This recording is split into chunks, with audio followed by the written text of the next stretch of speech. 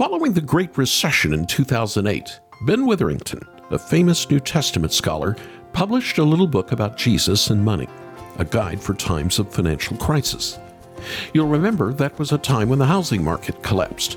People were losing their jobs, and everything he wrote became increasingly relevant. Fast forward to today. Are we in a recession? Are we not? Gas prices and inflation have reached record highs. No one knows what the future holds.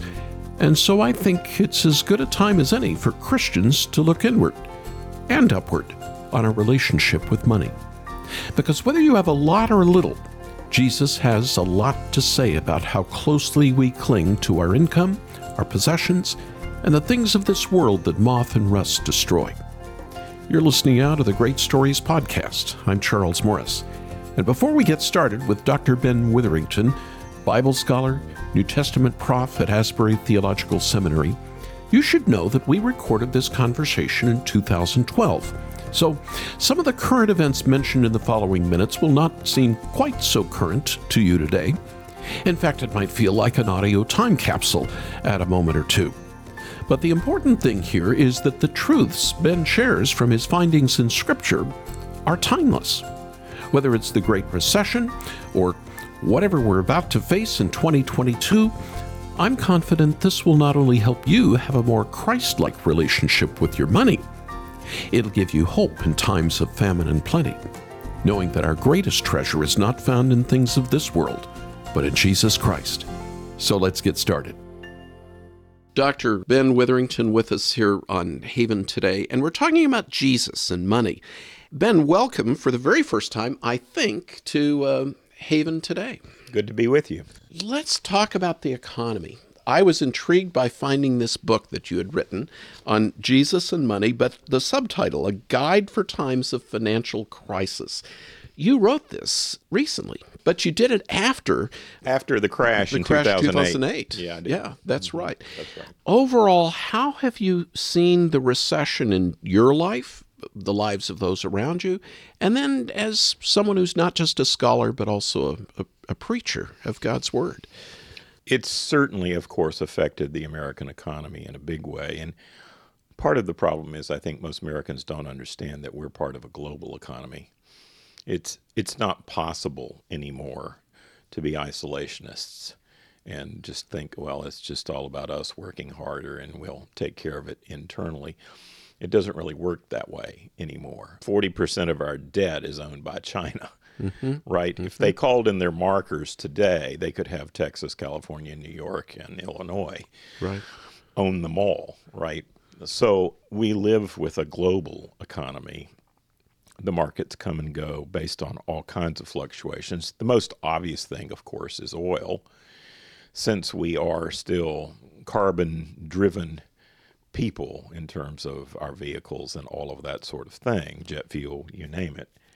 The truth of the matter is that we are dependent on external sources of energy to an enormous extent.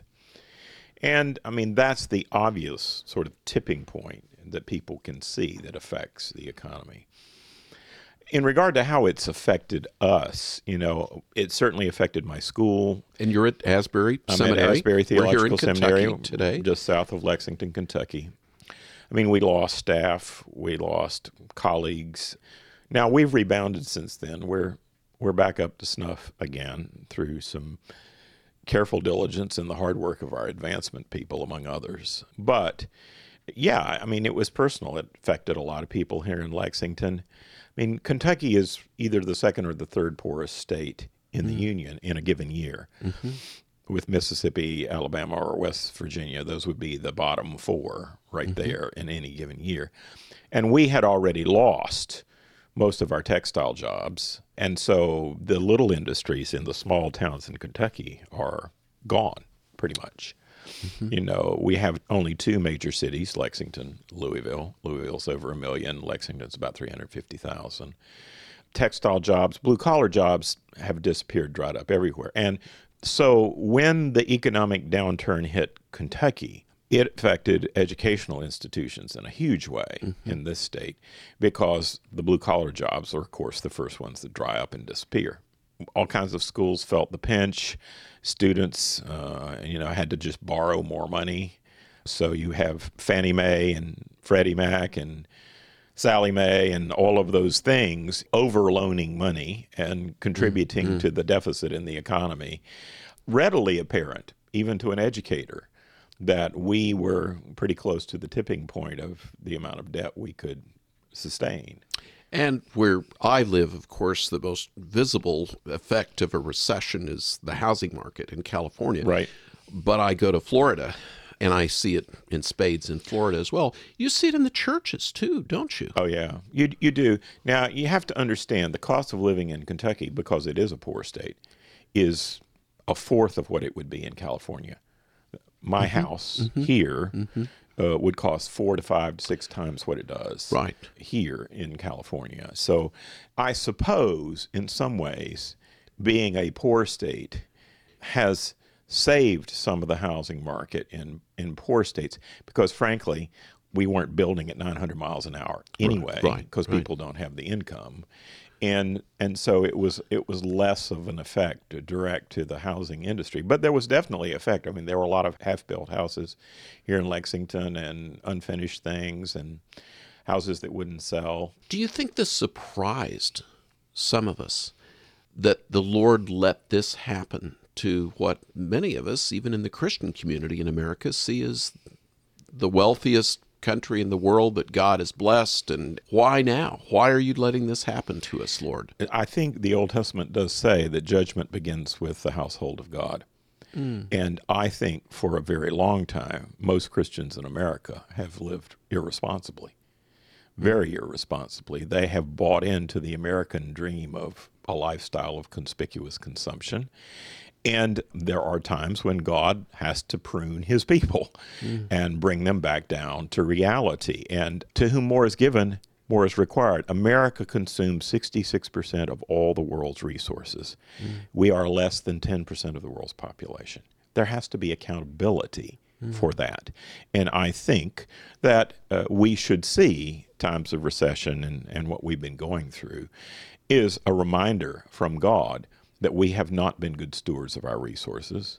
We have not, as Christians, mainly used it to help other people, to lift people out of poverty, to do mission work of various kinds. We've mainly spent it on ourselves, overspent it on ourselves, and allowed ourselves to become a debtor nation. Now, I mean, it's in my lifetime, in your lifetime, Charles, that we've become a debtor nation. Yes. And the beginning of that, unfortunately, was with the beginning of the credit cards in the 1950s. Yeah, our parents didn't know that, Ben. No, they didn't have credit cards. That's right. You spent it if you had it. My grandmother hid it under the mattress or in the hope chest. That's right. That's right. Because when the Depression hit in the 1929 and then in the early 30s, banks were not trustworthy.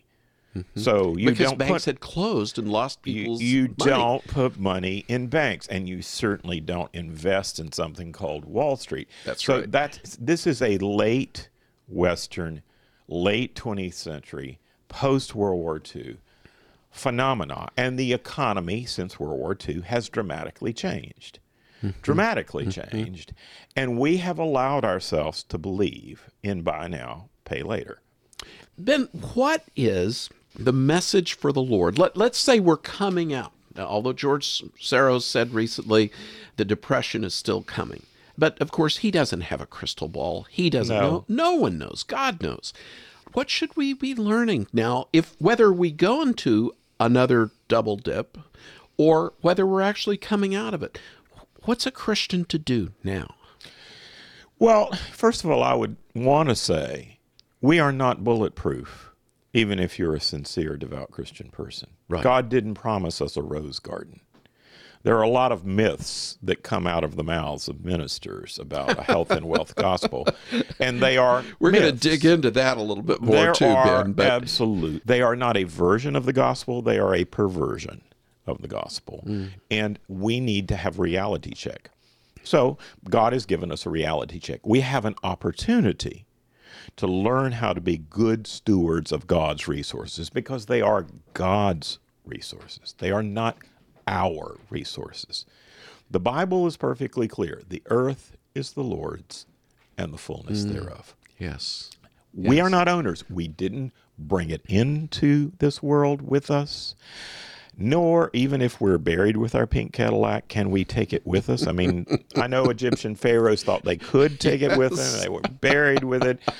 That is so not working. We have very strange notions about ownership in America. And my point would be, if you want to think theologically about this, we don't own anything.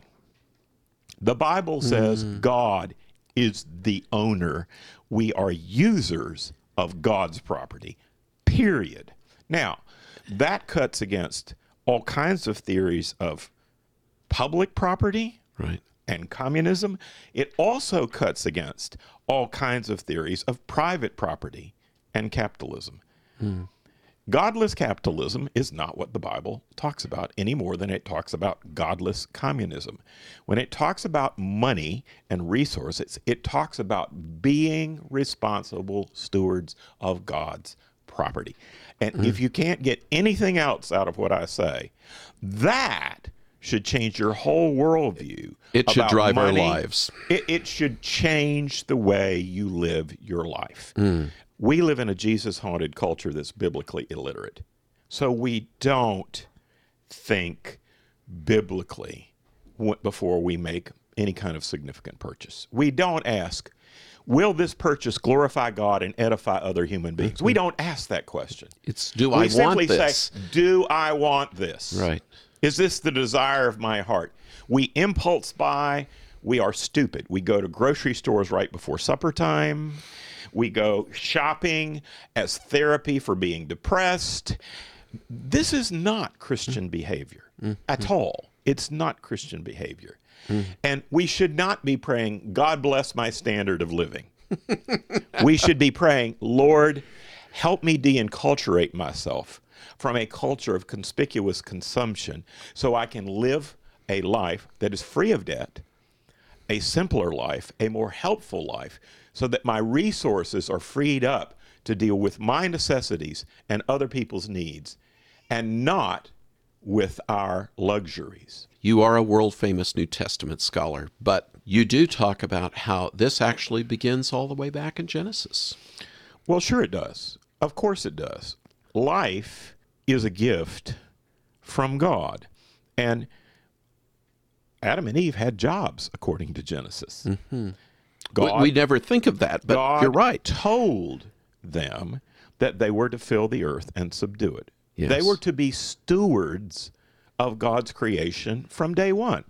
So this goes all the way back to the creation order. It's not just in the New Testament. It's all over the Old Testament. It's all over the Psalms. The Psalms are where we find the line, the earth is the Lord's and the fullness thereof. The basic theology of the Bible is that this is my Father's world. It's not my world. It's not America's world. It's my Father's world. And the more we think biblically about these things, the more we realize we have been sold literally a bill of goods by our culture. And the debts, the bills are coming due. And so it's time for us to really do serious reflection about what we're going to do with the resources we have and what good stewardship that will glorify God and edify other people and help us looks like. What does that look like?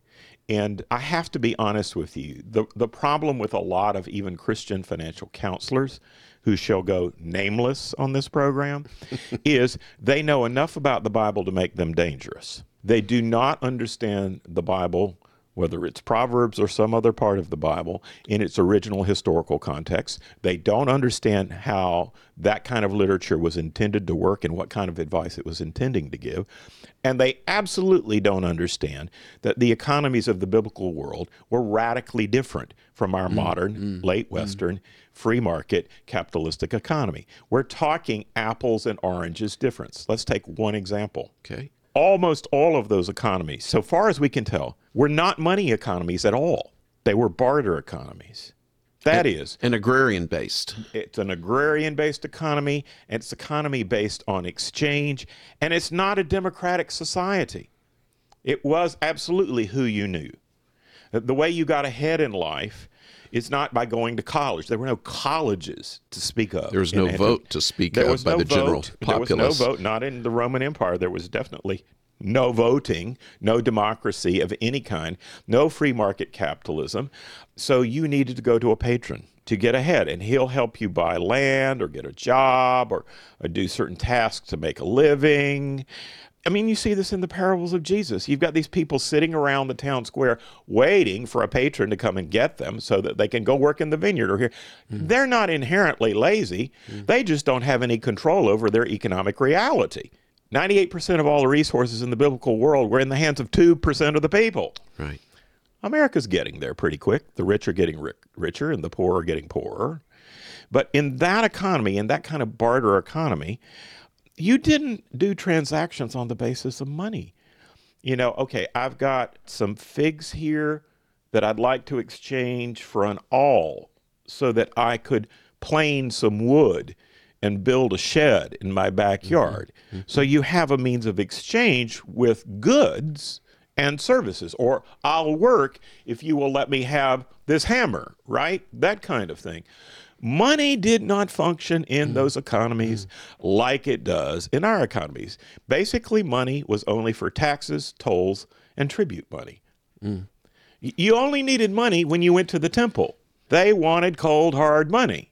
That's what they wanted, and that was the means of exchange in certain limited spheres. Imagine in America today, if you had tax collectors running around collecting taxes for China. Since we owe 40% of our debt to China. I mean, how receptive would we be? Wouldn't go down well. I think the Tea Party would have complete apoplexy. Yes. You know, if we had foreign tax collectors collecting for the government of China here in America. Well, that's exactly what was happening in Galilee and Judea. That's exactly what was happening. They had oppressive overlords collecting taxes for yours truly, the emperor. You know, and so when you get to the famous story, for example, of Jesus holding and the silver denarius. Coin. First of all, notice he didn't have any coins on him. Somebody had to give him a coin. That would have been considered not unclean, but it would have been considered the unholy, I guess. The zealots didn't want anything to do with foreign money that had pictures of graven images on them. Jesus deconstructs just about everybody's imagination in that famous story. When he says, render unto Caesar what is Caesar's and unto God what is God's, this is a tremendously ironic saying because Jesus knows the earth is the Lord and the fullness thereof. Strictly speaking, everything belongs to God. Nothing really belongs to Caesar. But what he's saying is give Caesar back his worthless piece of metal, but serve God. Put God first in your life. He's not setting up a separation of church and state there. He's not saying these are your secular duties and these are your sacred. Absolutely not. What he's doing is he's deconstructing the zealot view of money and the temple priest's view of money and even ordinary people's views of money. He's saying money is worth far less than you think it is. And then he's going to say, you cannot serve two masters. If you just joined us here on Haven Today, you're listening to Dr. Ben Witherington. He's on the faculty at Asbury Seminary in Kentucky. He is a world-famous New Testament scholar, and he's written a great book called Jesus and Money, a guide for times of financial crisis. Ben, if Jesus were sitting with us together in your living room today, if he were still on earth, and he were listening to our conversation, and you, in light of the New Testament, what do you think Jesus would say to us about living in this day, maybe hopefully post-recession, but how we handle our Father's resources? What would he be talking to us about today? Well, if he was right here in this house, I'm sure the first thing he would say to me is, you realize, Ben, by world standards, you're rich. I think what most Americans don't understand, even those who are poor as church mouse, as my grandmother used to say, is by world standards, even almost the poorest of the poor in our culture are wealthy by comparison to the rest of the world. Now, I'm not talking about Europe. I'm talking about the two-thirds world. I'm talking about Africa. I'm talking about India. I'm talking about Malaysia. I'm talking about South America. I'm talking about most of the world. Most of the world is not America and Europe. Even though we have been the dominant economies for, these many years since the rise of the Industrial Revolution, the vast majority of human beings don't live in these places, weren't raised in these places. And, if you are born in Darfur, in a small rural village, born in poverty, that abject poverty where you are roaming around day to day just to find a place to lie down, just to find a meal, hoping maybe to find a little bit of work to do so you can feed your children. I mean, even in our worst case of homelessness and people living on the streets of America, they at least have clothes on their back. There is at least a Salvation Army they can go see. We have no idea what abject poverty looks like in America. And so the first thing Jesus, I think, would say to me is, Ben, by world standards, you're rich. Yes. And you have far more responsibility for what you do with your money than what that man in Darfur does, because he has almost nothing. And then I think he would talk to me about where your treasure is, there also lies your heart. He would ask me, what are the things that really motivate my behavior, my purchasing, what I do with my resources? And he would hold me accountable for what I have done, what I am doing, and what I will do going forward. Now, we can't change the past. But I think God has given us a window of opportunity to repent and do better. Repent of our lifestyles of conspicuous consumption and do better going forward. And I know that Jesus would say, I told you to make disciples of all nations.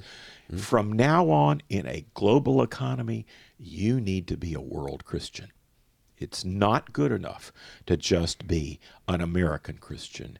You need to be a world Christian. You need to think globally, though you act locally.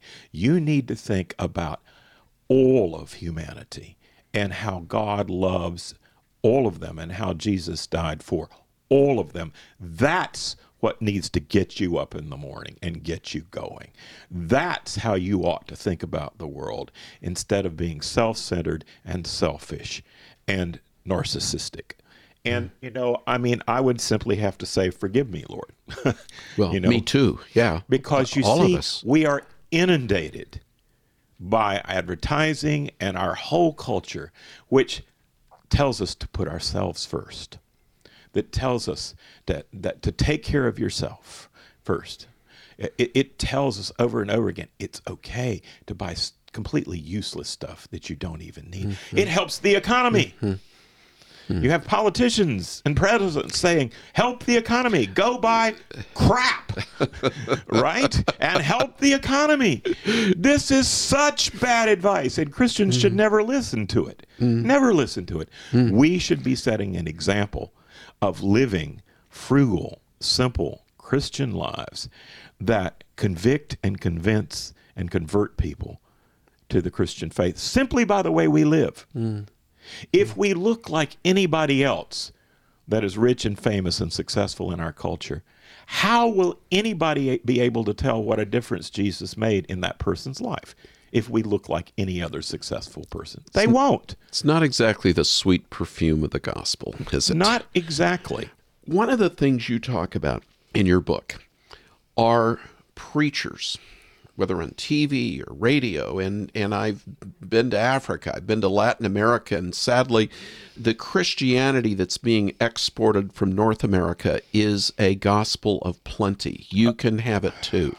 I teach in Moscow at Moscow Evangelical Seminary from time to time. The founding dean of that seminary was one of my students.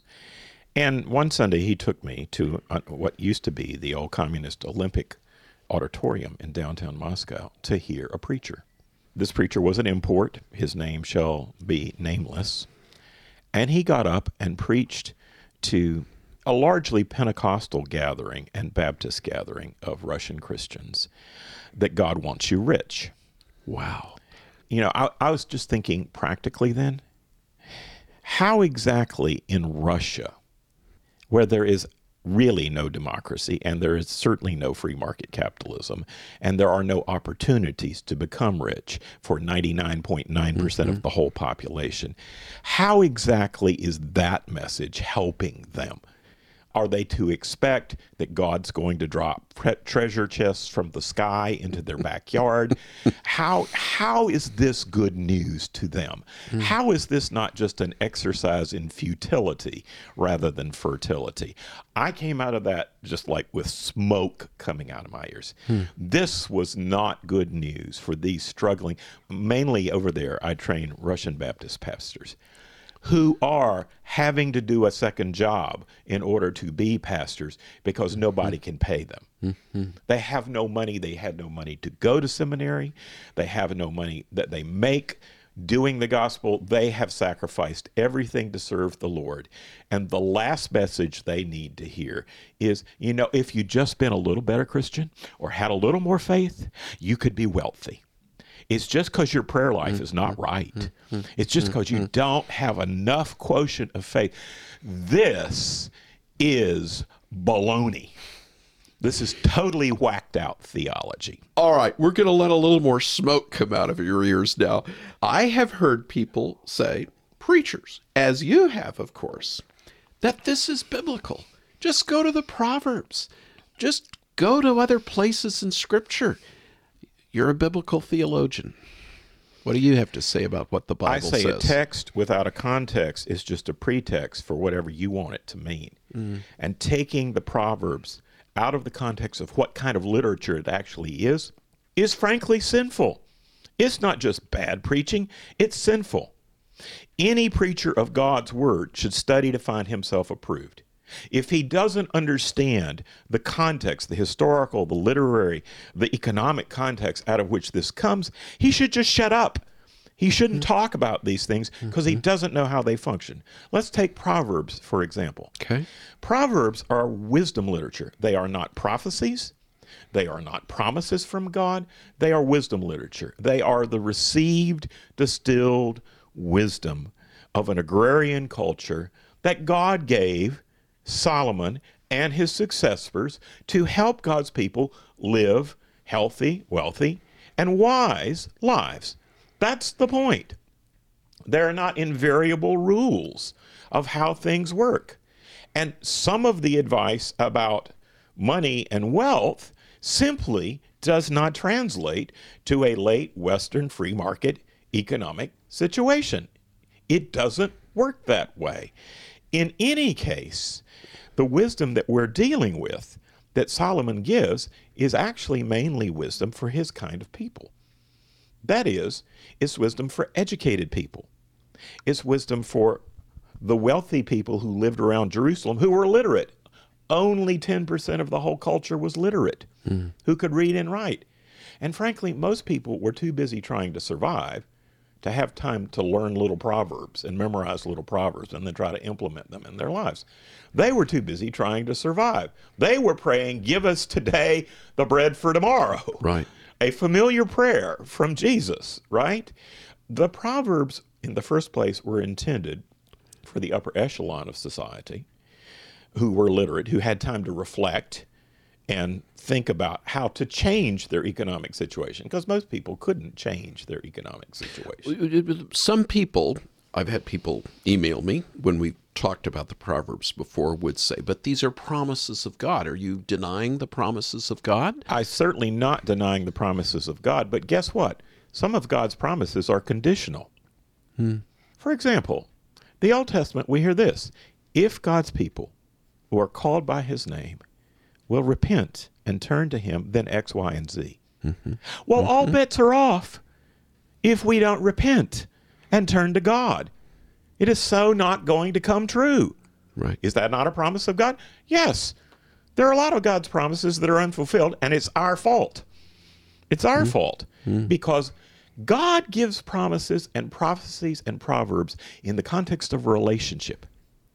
And how the relationship is going affects whether this is happening for us now or not. And here's the other thing. What the New Testament says is money and wealth is a temptation. And it's a temptation that can ruin your spiritual life and has ruined many Christian lives. Ruined Christian lives. And you find this in the New Testament. What about, there is teaching that some people will go to find a verse in the New Testament to say God wants you to just desire something and you can have it. He wants you to be wealthy. But yet Jesus also said, blessed are the poor. Right. Well, first of all, one of the things you hear in Faith Promise and Name It and Claim It schools is that ask whatever you will in Jesus' name, and if you have enough faith, it'll be done for you. You deserve it. Let me give you this little clue. If you're going to sign a prayer in Jesus' name, you need to make sure that what's in the prayer is something Jesus would have prayed. Jesus is not going to make you wealthy if he knows perfectly well it will destroy your soul. Wow. Jesus is not going to make you wealthy just because you want to live a lifestyle of more luxury, and he knows that you're going to spend it on yourself because you're a narcissist. You're a self-centered person. Jesus has no interest whatsoever in giving you things that will drag your Christian life into the dregs and the gutter. He has no interest in doing that at all. The kind of person that God might bless with wealth is a person who is inherently self-sacrificial, not self-centered. And the first question they would ask is, Lord, what do you want me to do with this?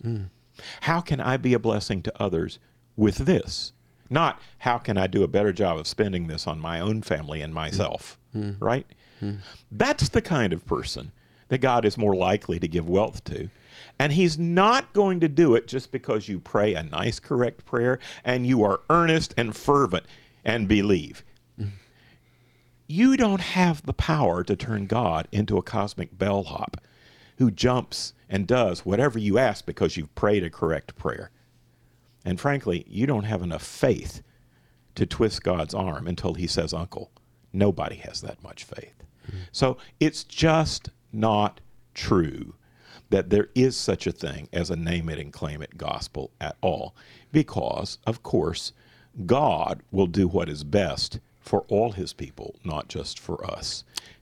And sometimes the righteous person is the person in the poverty.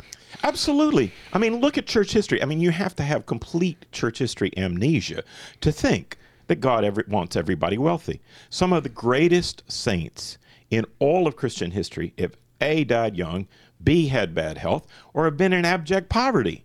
There's no question about that. If you're a student of the 3rd and 4th and 5th centuries, most of those people died from martyrdom or poverty, and they were devout Christians. Was there something wrong with their faith? No. The goal was not for them to become economic superstars living the life of the rich and the famous. This was never God's goal for them. It's just the American dream, and it's a perversion of the gospel. This is Haven Today, and we are visiting in Kentucky with Dr. Ben Witherington. He's a New Testament scholar. A great book out called Jesus and Money, A Guide for Times of Financial Crisis. We had somebody on our program once, everyone would know, written lots of books into financial planning, Christian, who actually told me he believes if you follow certain principles, biblical principles, then you are guaranteed financial success. Now, this man would deny he is part of the name it and claim it, Lord, make me rich, or whatever. He's just wanting to have all our ducks in order. Is it true what is taught by some people that Jesus had more to say about money than any other thing? Well, it was certainly one of his favorite topics. I will say this. He says more about money and wealth than he does about heaven. That's for sure. And the reason is he knew what a temptation those things were for all of us. And so what you see in what Jesus says about money and wealth is a critique of the dangers of those things. Do not store up treasures where moth and rust can consume, says Jesus. Hello. Okay, so much for pension plans. By the way, America, the concept of retirement is a late Western economic idea. It's not in the Bible. Anywhere. Anywhere. Now that we have that settled, Ben, how do you think then a Christian, even in an affluent society like Canada, like the United States, how should we live? First of all, let me say, in regard to financial planners, I'm all for financial planning. I do think that those who failed plan to fail. I think that's true. That may be a cliche, but there's some truth in that. So I do think that Christians should sit down and start to think through what are necessities in my life and what are luxuries in my life, and to think about budgeting. I think that's a good thing. Yes. What are the things I absolutely need to spend money on? Here are my debts. Here's my light bill. Here's this. There's that. Over here and over there are the luxuries. Now, what John Wesley said with his good Puritan background was that another person's necessities and your ability to do good for another person that has a necessity comes before you're spending money on your luxuries. If that's not convicting, I don't know what is for an American Christian. That's exactly right. I mean, imagine the body of Christ in the world, or even just in America, where there were no poor Christians, where there were no homeless Christians, where we took care of our own. Paul says, do good to all, but especially to the body of Christ, especially to the household of faith. Imagine if the household of faith was in order and the world could see that we take care of our own. Now, this is what the early church did. What a witness. It's what the church was doing in early America, too. It happened. The best example would be during the time of the horrible persecutions of Domitian and Diocletian before Constantine became emperor in the 4th century, okay? The reason for the persecutions was Christians were doing such a good job of getting people out of poverty and taking care of the indigent, looking after widows and orphans and children, that the pagan temples were closing. People were going to the church because the church took care of people. That's why they went to the church. And so Domitian and Diocletian said, we got to shut down this Christian church thing. We got to shut it down. We got to persecute. We got to put them out of business so we can ramp back up the pagan temples and the resources that come into the pagan temples. Nobody's putting money into the pagan treasuries. It was a drain on the economy, It was a terrible guess. drain on. I mean, you think about that now. Imagine what a witness it would be in America if we all took care of our own, from the least, the last, and the lost, to the first, the most, and the found. Imagine if we did that. Now there would be a witness, because I mean, the one thing that's the ultimate buzzkill for most non-Christians is hypocrisy. Christians say X, they talk about love, they talk about self-sacrifice. Look how they're living. It looks like self-indulgent narcissism to me. Well, that's exactly what it is. That's exactly what it is. So, I think going forward, we have to find a way to live more self-sacrificially and to take care of our own. And to do, as Acts 2 and 4 said, they worked in such a way that they made sure that no one was in need. Now, that's not equal distribution of goods to everybody. It's not communism. It's communalism. That is caring about the community to make sure the community is alive and well. Ben, what does the Bible teach about tithing, especially for Christians today? Right. Well, first of all, I would say that Christians are not under the Old Covenant. They need to learn from the Old Testament. It's certainly the Word of God, but they're not under the Mosaic Covenant, Abrahamic Covenant, the Noahic Covenant, the Davidic Covenant. They're not under any of the old covenants. So that the specific rules for covenant people for those covenants do not directly apply to Christians unless they are reiterated in the New Testament. Okay? If they are reinscribed or reiterated as part of the New Covenant, that's different. So, for example, Jesus does indeed say, honor thy father and mother, which is in the Ten Commandments. He reiterates that as part of the teaching and commandments for the Christian. The Christian is supposed to live by things like the Sermon on the Mount. and the teachings of Paul and teachings of James and etc. We're under the new covenant, and the new covenant has different strictures and different rules. In some ways it's more demanding than the old covenant. In some ways it's less demanding than the old covenant. In regard to rules of clean and unclean, we don't have those rules in the new covenant, for example, like you would in Leviticus. When it comes to money, no question, in the Old Testament, there are plenty of texts that say that God's Israelite people should tithe. All God's children should tithe, says the Old Testament, right? That's really clear. But when you get to the New Testament, tithing is not commanded. Now, there is a text where Jesus is having a discussion with the Pharisees about them tithing their condiments, their ketchup and their mustard and whatnot, dill, mint, and cumin, right? They believed in tithing it all, right? They believe tithing everything, even your condiments, even your salt and pepper, right? And Jesus says that's fine for you Pharisees, but notice who he's talking to.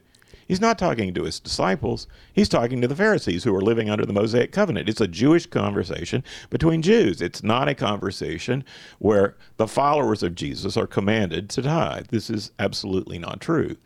What we do have in the New Testament is a higher standard of giving, sacrificial giving. The example is the widow. And the widow's mite. This is not tithing. She gave every liquidatable asset she had. Both coins that she had, she threw in the temple treasury. Jesus says to the disciples, go and follow her. Self-sacrificial giving. And when the disciples discuss this kind of thing with Jesus, they say, well, you know, we gave up houses and lands and our fishing industry and wives and brothers and sisters to come and follow you. Jesus says, don't worry, be happy.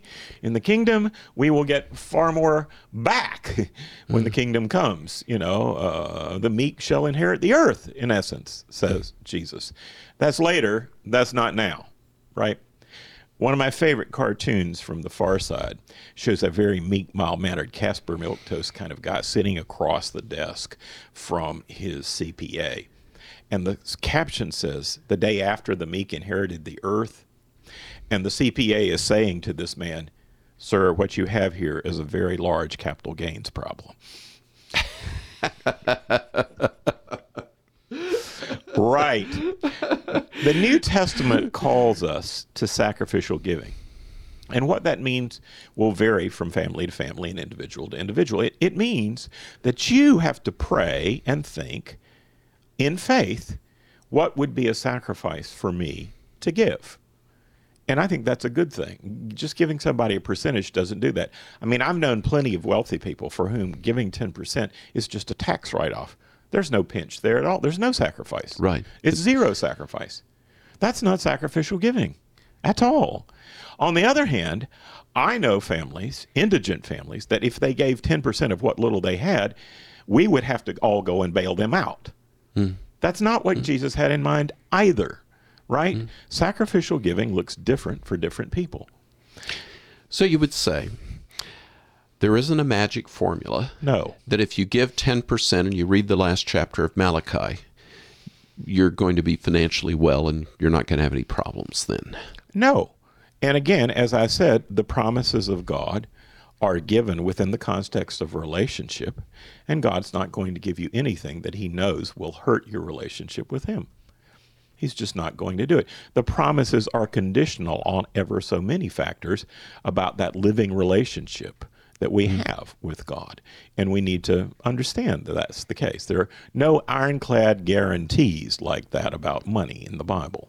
Ben, would you mind leading us in prayer right now? Lord God, the first thing I would say that we all need to do is simply admit that we've all sinned and fallen short of your glory. And that applies especially in America to what we've done with our financial resources. We ask that your Spirit would bring a spirit of recognition, conviction, understanding, and sober realization that we have been really bad witnesses to the gospel when it comes to what we have done with our resources. And the world is watching. The world has noticed. The world understands that we are narcissists. We're self-centered people and not thinking first of the priorities of world evangelism and mission and self-sacrificial living. Jesus told us, leave that stuff behind. Take up your cross and follow me. No, we want a gospel of self-indulgence, Lord, not a gospel of self-sacrifice. Forgive us. Yes. We ask it in your name. Amen. Thank you for joining me on today's episode of Great Stories with Charles Morris. I also want to again thank Dr. Ben Witherington for sharing so many biblical insights on Jesus and money. And if you want to hear more conversations like this, why don't you subscribe wherever you get your podcasts? And if you enjoyed this episode, help us get the word out. Leave us a 5-star review. You can also go to haventoday.org and sign up for our weekly email and discover additional episodes posted on the blog. And as always, thank you from the bottom of my heart for joining me once again on Great Stories with Charles Morris.